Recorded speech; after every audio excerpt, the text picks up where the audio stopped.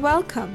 In this video, you will learn how to properly distinguish between direct and indirect speech. Speech may be reported in two ways, either directly or indirectly. Direct speech states or writes a speaker's exact words, that is, the words he or she said, exactly as they were originally spoken. When writing direct speech, put quotation marks before and after the speech you are quoting, as you can see from the example that is on the slide. Indirect speech, on the other hand, reports some, most, or all of what a speaker said without using the exact words the speaker used. Do not use quotation marks when writing indirect speech. For example, he said the check was in the mail. Notice that the check was in the mail is a noun clause. Noun clauses perform the same functions as nouns. Like nouns, they can function as subjects and objects. Here, the noun clause is the object of the reporting verb said. He said something. It is also important to remember that we usually use the past tense of reporting verbs such as say or tell to report speech.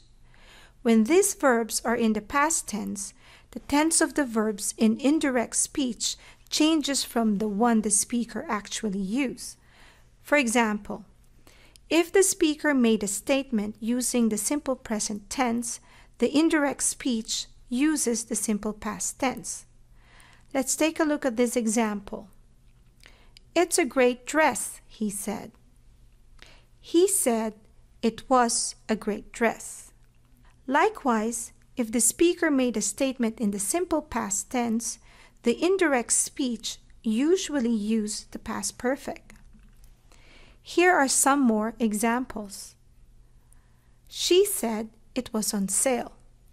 She told him it had been on sale. Notice that the tense of the verb in direct speech is in the past tense, so when we express it in indirect speech, the verb changes to the past perfect form. A few things to remember. There are times when it is not necessary to use a different verb tense in indirect speech from the one actually used by the speaker. In the following cases, the verb tense change is optional. A. When reporting something someone had just said. I'm tired from all that shopping. What did you say? I said, I'm tired, or I said I was tired. B. When reporting something that is still true. Dick said that the bank wants the payment this week, or Dick said that the bank wanted the payment this week. C. When reporting a general truth or scientific law. Mrs. Smith told her students that water freezes at 0 degrees Celsius. Or Mrs. Smith told her students that water froze at 0 degrees Celsius. Just a brief reminder. When the reporting verb is in the present tense, do not change the verb tense in the indirect speech. She says that she runs a mile every day. Note that in newspaper and magazine articles, reporting verbs are often in the present tense. Example, 57% of women report that they always tell the truth. Regarding pronoun usage, in indirect speech, make changes in pronouns and possessives to keep the speaker's original meaning. For example, Dick told Mandy, I like your new dress. Dick told Mandy that he liked her new dress. Lastly, remember that when you mention the listener, it is preferable to use the verb tell in both direct and indirect speech. The verb say can also be used in these cases. Here are some examples. Dick told his client that he was sorry to be so late. Dick told her he was sorry to be so late.